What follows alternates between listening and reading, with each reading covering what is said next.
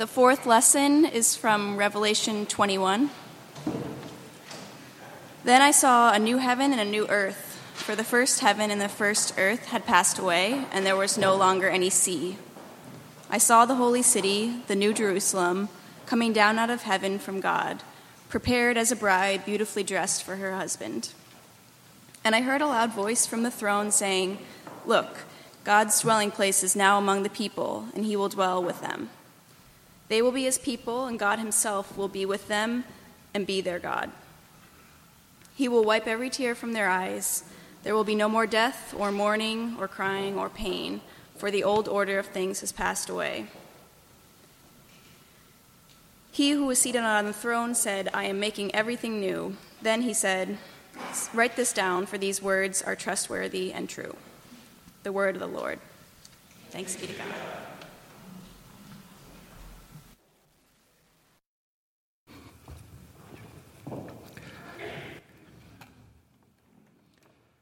My family and I have been on the West Coast for about 14 years now, and so I've pretty much jettisoned my Southern accent, though it does come out from time to time, and I'll drop a fixin' to into the sermon, or maybe a might could, and you'll realize where my roots lie.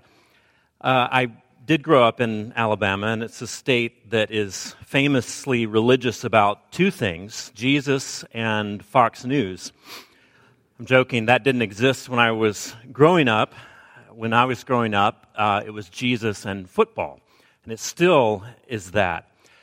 And if you go to football games in the South, whether they're college or high school, they often feel like church. They feel like worship experiences, and religion pervades everything in Alabama, particularly of a certain brand of Christianity.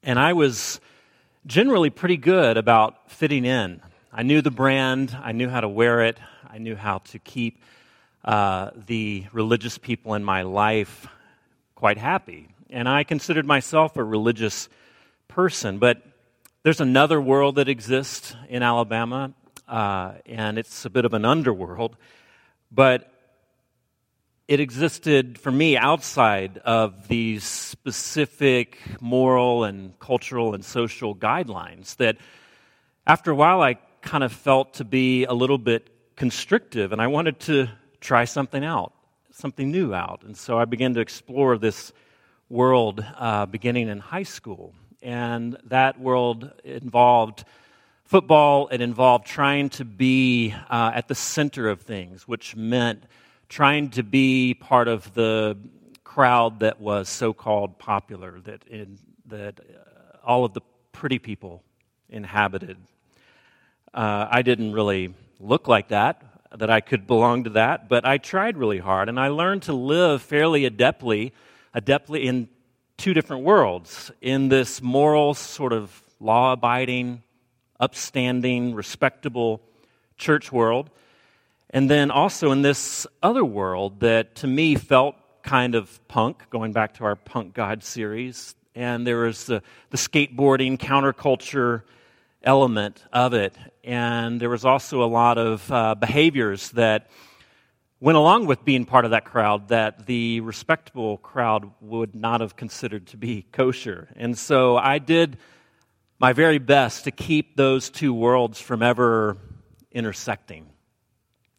Now, I don't want to overly dramatize this because this conflict is fairly common to teenage life, but this sort of bifurcated existence really became just part of my personality. And looking back now, and even at the time, it just felt like it became so deeply internalized. The ability to live in two different worlds and understand what those worlds needed from me and wanted from me, and figuring out ways to meet those needs and meet those expectations. And I could move between them with relative ease. But it felt like I didn't really know who I was. I was losing a sense of self. Myself was that person that could move easily. and to have kind of a dual identity. And so in both places, I was developing this acuity, this acumen to a lot of hiding. And it was very calculated hiding.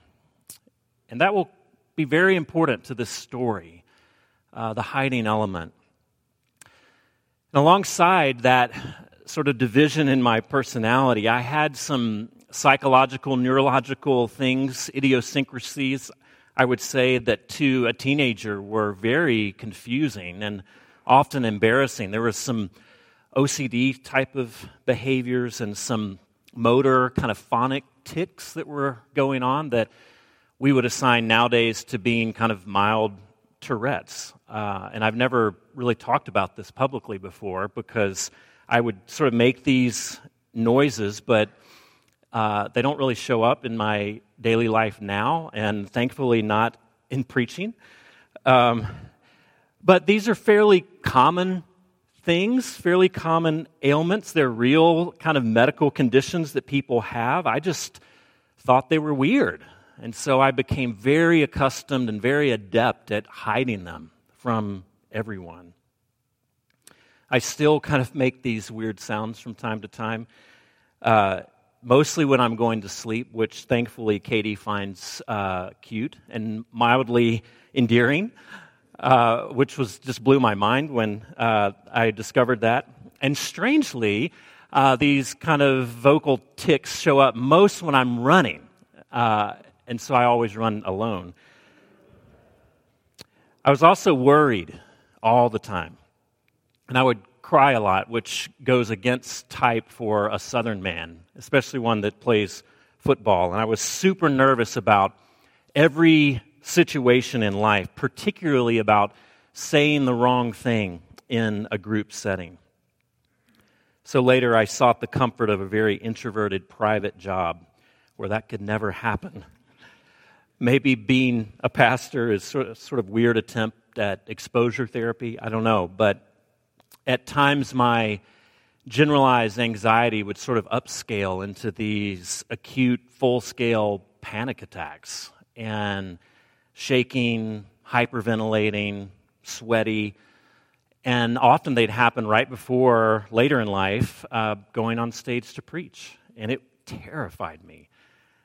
And it was debilitating, but by then I kind of had some information and awareness and knowledge to understand what was going on. When you're a teenager and those things happen, you don't know what's going on, and it's terrifying. And so I hid that because I didn't want anyone to know. And I was also the classic underachieving student. Elementary school gave me this IQ test. I guess they did everyone. It's the one where you play with the little boxes and the triangles and the puzzles, and then they tell you your IQ, and that's supposedly accurate. And I did that, and they stuck me in a gifted program, which was pretty bewildering to me and to my parents when later I made mediocre grades all through middle school and high school, and was surprised when I got into a decent college. I couldn't sit still. I was fidgety, constantly daydreaming, constantly in a different world than whatever the teacher might be talking about. And my brain was just constantly spinning and churning. You know what that is, right? Because almost everyone has that these days, is ADHD. But back in the Bronze Age of the early 1980s, especially in Alabama, we didn't know what ADHD was. They weren't diagnosing that. You just had a lot on your mind. You just were fidgety and busy. So I could go on with ailments that I had. I'm also bald. Did you notice that? That might be the big one.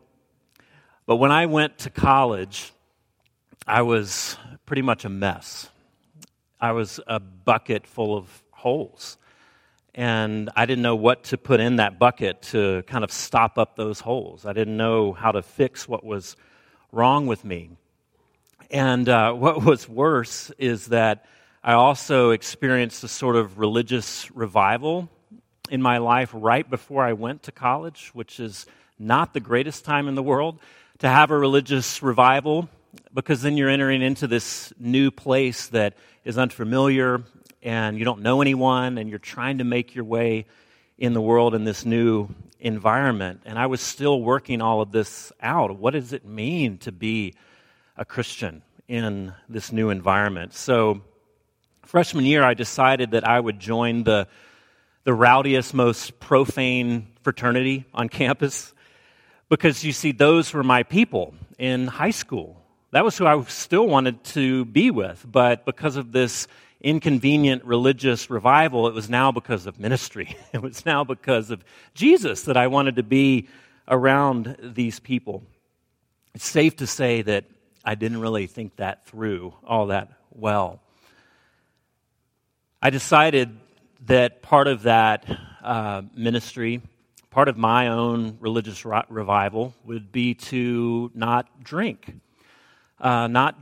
alcohol, which was kind of what I knew from religion growing up in the Baptist church. And so it just made sense that if I was going to be a part of any kind of ministry, which is weird for an 18-year-old to think, I probably shouldn't participate in behaviors which were illegal. And then I joined the drunkest fraternity on campus. Again, trying to hold together two very divergent personalities and existences. As far as I can tell, my family, in doing the sort of research in our family tree, they have always been Baptist. My family was Baptist before Jesus. And so I went to Baptist youth camps. I did the Baptist Bible drill. I walked the aisle as a Baptist and got baptized. And then I went to a Baptist college and became a Presbyterian, which is weird. And my parents still can't figure that out. My sweet little old grandmother would call me up on the phone and would ask, why in Birmingham, Alabama, the buckle of the Bible Belt, why can't you find a nice Baptist church to belong to? Presbyterian was just this weird term. It was just in this box of synonyms like Catholic, Episcopalian, and atheist. They were all one thing, and I was now one. In Presbyterianism, I started to meet Christians who drank, and they drank a lot. And I thought, that sounds interesting. And I remember the first time as an adult that I drank more than a few beers. Katie was gone. And remember that. It's a big part of the story. Remember the hiding part. And I bought a six-pack of Killian's Red. That's right, import. I was going all the way, highbrow beer. And I had been, drunk in high school, and it never really seemed all that fun. It was just something to do. But on that night as an adult, I remember drinking, probably 4 of the 6 of those Killian Red beers. And I remember thinking, holy cow, this is amazing. This feels like home. This feels safe. This feels like I'm no longer bifurcated, like I felt like I had come together as a person. And why would I not want to feel like that? Why would I not want to feel like that all the time? Well, I was working with college students at that time, and so in Alabama, there's just not a lot of social opportunities to drink. But I later moved to the Bay Area and then to Oregon, 2 areas that, maybe you don't know this, are renowned for being drinking destinations. And here, because I wasn't working with college students who I wasn't supposed to drink with and generally didn't, I was with adults who I could drink with, and not only could drink with, but I could drink with for Jesus. I could drink with as a part of my ministry. It was sort of the reversal of college, and I thought, all right, I have moved to the right place. Well, come to find out, it's relatively easy to hide a drinking problem under the guise of being a craft beer enthusiast, having a craft beer hobby. And we arrived here in 2009, and the church was sort of the inverse of what it is now. Back then, we had a good bit of money, and we had a whole lot of conflict. And now we have not much conflict at all and not much money. And I felt like at the time, for years, someone was always mad at me. Someone was always kind of nitpicking what I was doing as a pastor and making tiny issues into gigantic ones, such as me abandoning the faith, or we weren't doing this the way they would want to do it, and so it had to be spiritualized into, this is a gospel issue, and you're not preaching the gospel, and so forth. And before they would leave, generally they would leave with these long emails or long letters, which were always fun to read. And after reading them, I understood why they didn't like me very much, because I didn't like myself very much. If I represented anything near to the person that they had concocted in that letter, I would have gotten out of this church too. Well, that sort of thing, you just can't live with that for very long without medicating it in some way. And my immediate solution to the stress and the anxiety that I had been dragging around for all of my life with no solution, and now it had been kind of turned up to 11 because of this ongoing church conflict, which was now kind of high stakes because we had moved our family across the country to be here. And we were at that point even more dependent upon my salary than we are now. And so I thought, if this goes sideways, I'm done. I don't know what's going to happen. Well, the tricky thing about using alcohol to medicate stress is that it works. It works really well. A good IPA, actually a number of good IPAs for me, it was like a radioactive spider bite. It was like coming underneath the yellow sun. It was like a superpower. Because all of the stress that just churned throughout the day, I knew that if I could just make it through that, I could go home or even go to a church meeting, and there would be beer there. There would be wine there. All of the panic, all of the motor, vocal tics, all of that spinning mind that used to just drive me crazy, all of the stress at work and at home were just absolutely vaporized by good IPAs. But alcohol, you see, works really well until it doesn't. And as Homer Simpson says, alcohol is both the cause and the cure of all of life's problems. And I found that to be kind of true, because after a while, the drinking starts to generate its own stress. Because at some point, the moral voice in your head, and I don't want to make drinking a moral issue or addiction a moral issue, but the voice in your head that says, this is not going anywhere good, and you really need to cut back, or you need to stop, it starts speaking to you. But you say, not yet, because the stress is still going on, the anxiety is still going on, the conflict is still going on, and so it's easy to say, not yet. When life changes, when our kids are a little older, when we have a little bit more financial margins, whatever it was, there was enough not yets to keep going. And those not yets begin to add up over time, and then you're stuck. And I was stuck. It's curious that when you consistently dump a chemical into your brain, that your brain begins to like that. And it pushes back if you begin to limit the supply. And our brain actually has this adaptive facility to develop and heighten neural pathways that basically trigger your reward system. And the alcohol dumps endorphins and dopamine and all of these fancy terms to make you feel like this is life, this is being alive. And I got to have this. And when you begin to dial that down, your brain doesn't like it, and it tells you so. And I say it in quotations because at some point, it is really driving the car.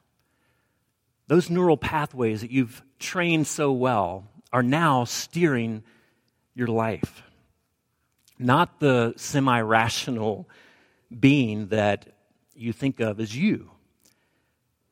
And our brain that wants these rewards, is able to kind of co-opt every aspect of our intelligent, in-charge, moral brain that wants to live a good and responsible life.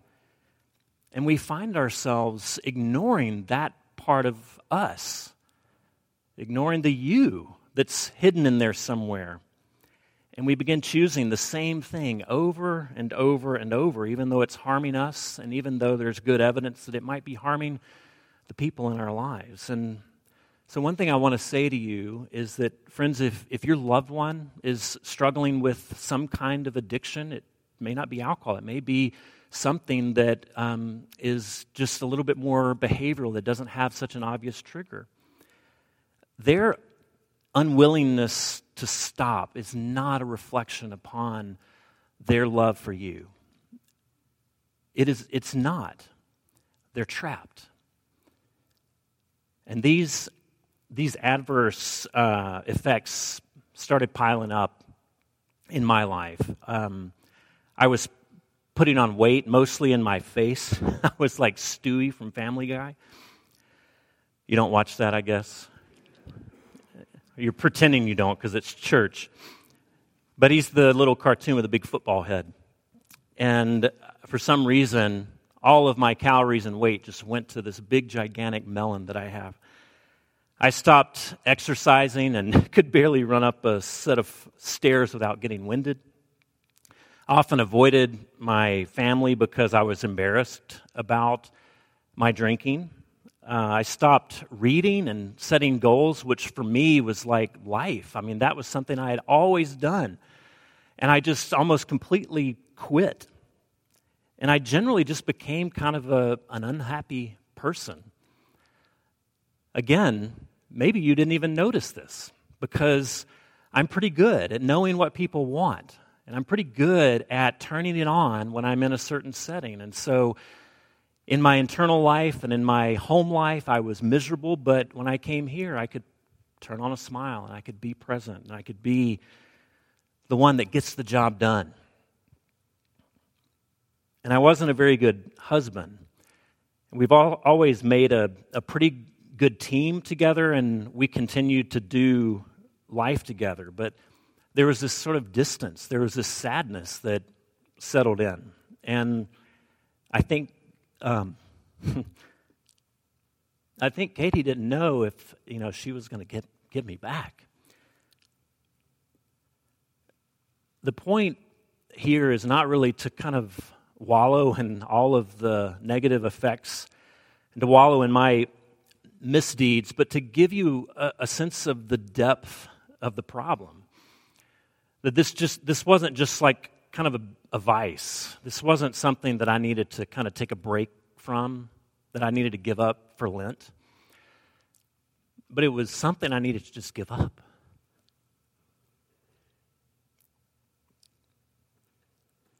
And saying that publicly still kind of freaks me out a little bit. But how does this relatively abbreviated autobiography connect with what we're trying to undertake in this series? Well, I think all of us here, we want to be whole, and we want to be well. We want to be our best self. And not all of us are neck deep in some problematic behavior. But all of us are here this morning and we're looking out over this precipice of the new year and kind of wondering how this new year is going to go. And maybe we're reasonably okay with how 2018 went. Or maybe we have major regrets that we're just determined aren't going to come into this new year.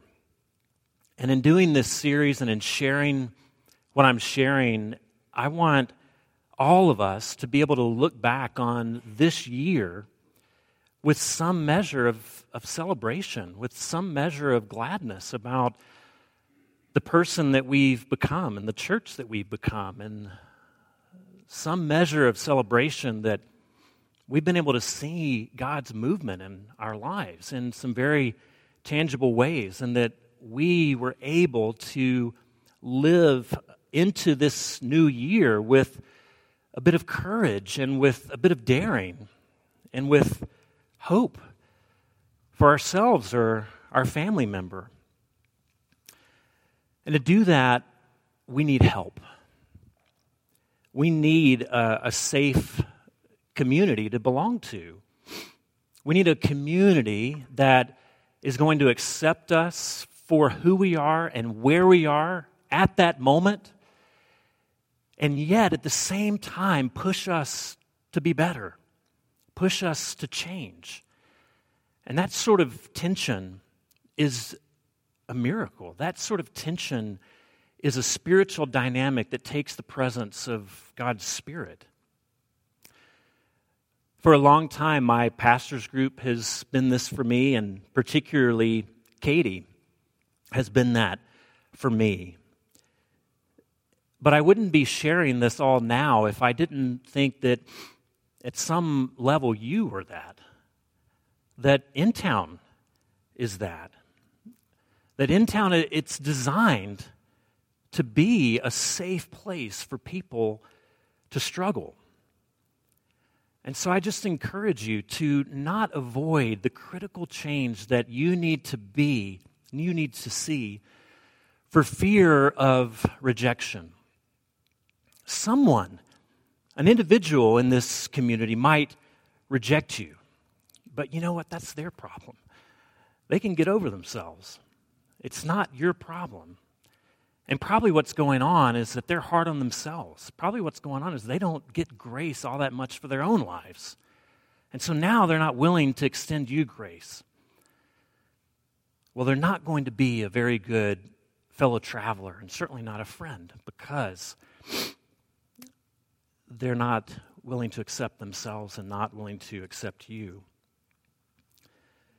Maybe an individual in this community will reject you if you sort of come out, whatever that looks like in your life, if you share something really deep. But I won't. And this community won't.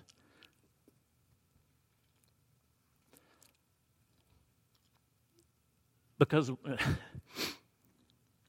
what the hell are we doing here if I can't promise you that?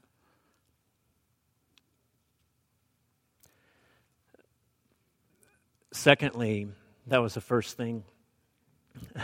Not the whole thing. That little point about we all need help. I don't want to scare you. We're coming to a conclusion here. But we all need help, and this is designed to be a place where you can get that help. And we don't have to do everything internally. There are professionals that can help us deal with things that I can't help you with.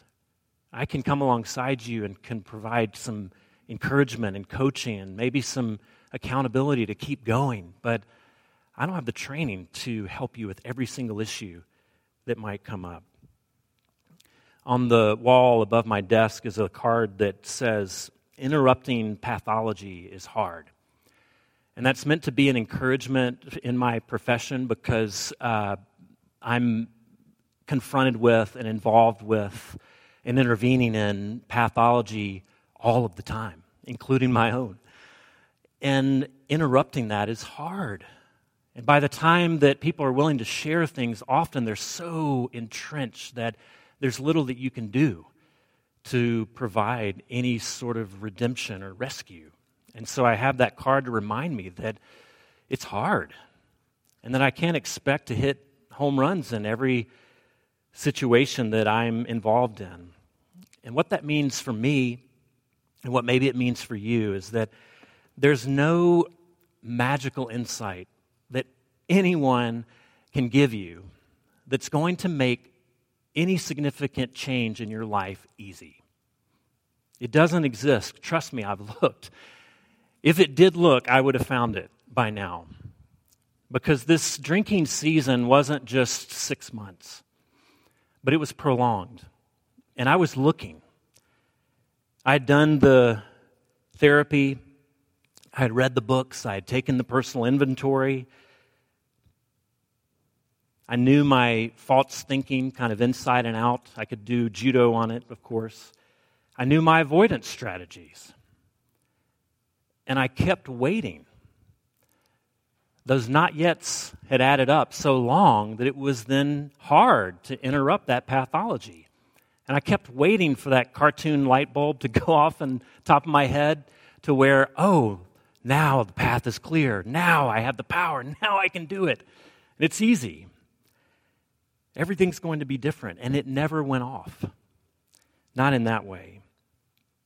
And in 2016, I realized at some point, and it still took some time before I really made the change, but I realized that I wasn't going to get better. I wasn't going to reclaim my life, and my marriage wasn't going to heal.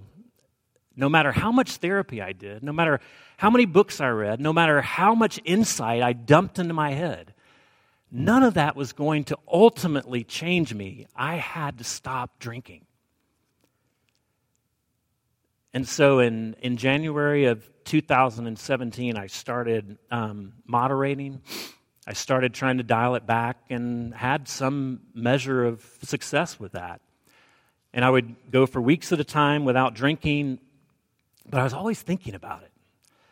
And it just wasn't that much fun anymore. It felt like a chore. It felt like a task. It felt like a burden.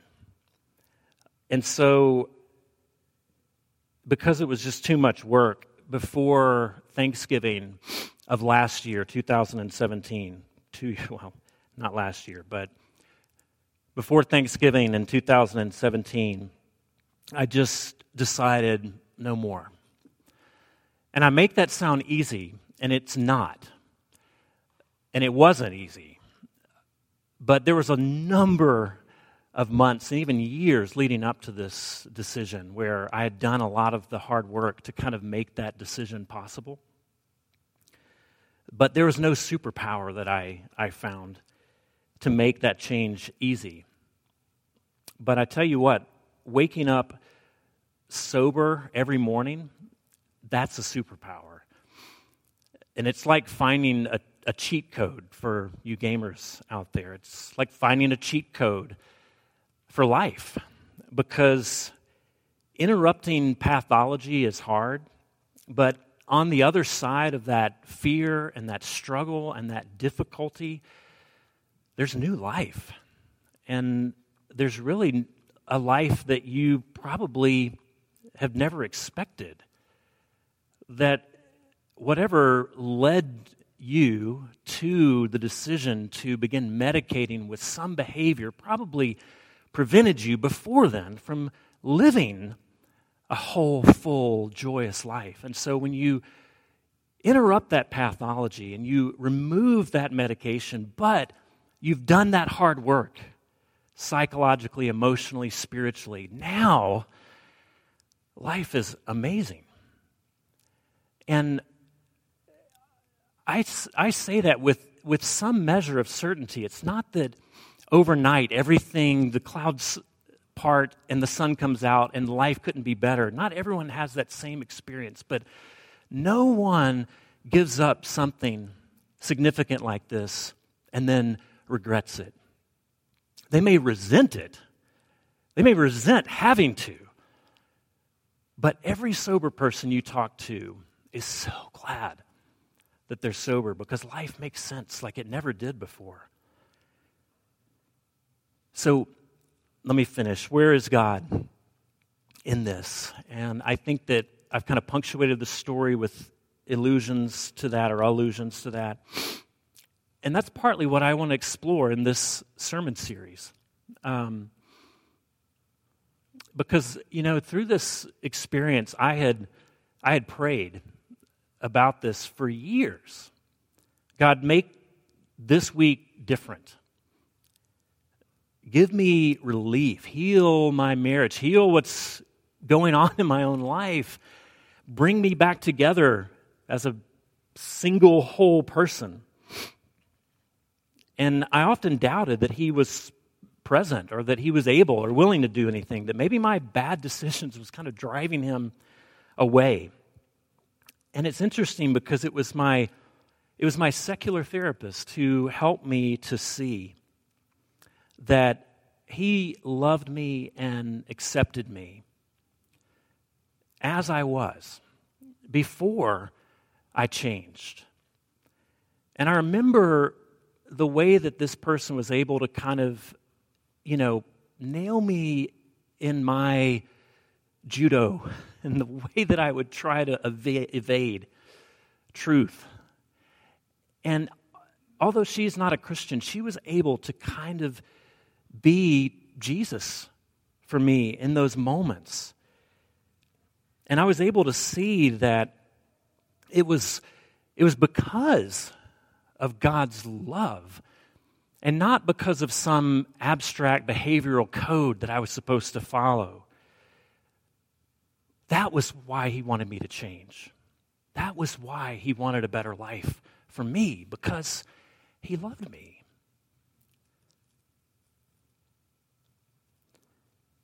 And he had made me to be something that I wasn't being.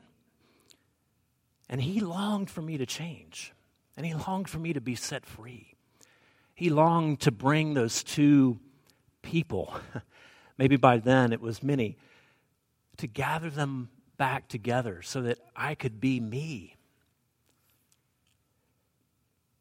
Maybe he was present all along, not in the sort of miraculous intervention-y way that we come to expect or want, but friends, he was present in the words of that non-Christian therapist. And he was present in the countless times that Katie chose to stay. And Katie chose to embrace me physically and metaphorically.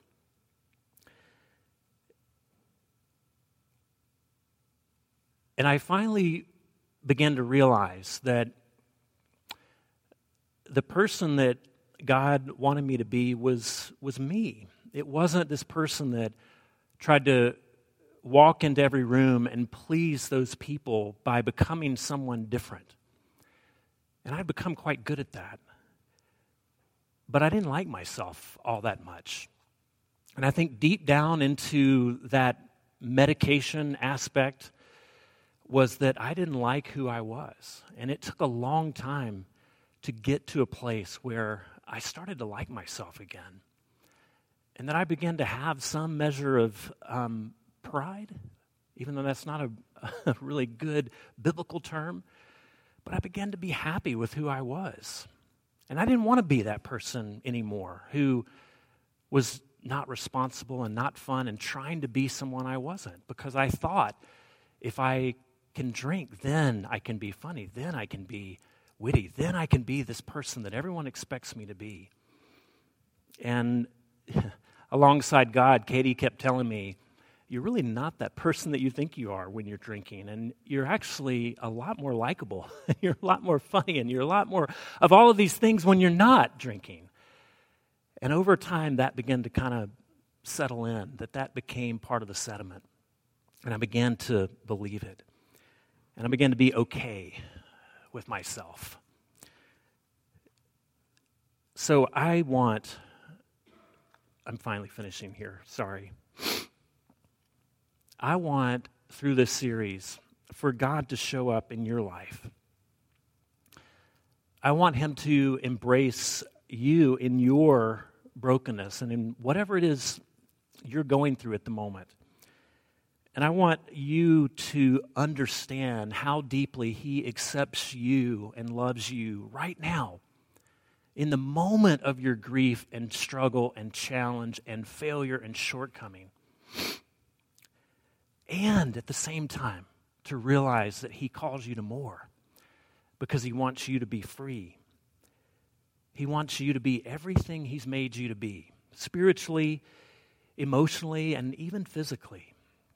And that's my prayer for you, that you can experience that and that this could be a year to celebrate in that regard. Let's pray.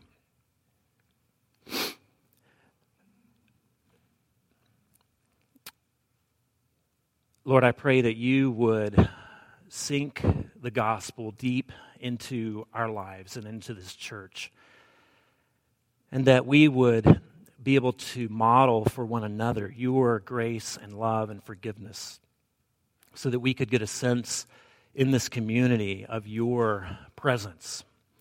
And I pray that as people enter into these walls and sit in these pews, that they would be overwhelmed by a sense of safety and that they would be overwhelmed by a sense of your commitment to them. And that they would find InTown to be a place of healing and a place of new life. And I pray that for everyone here and for myself. In Jesus' name, amen.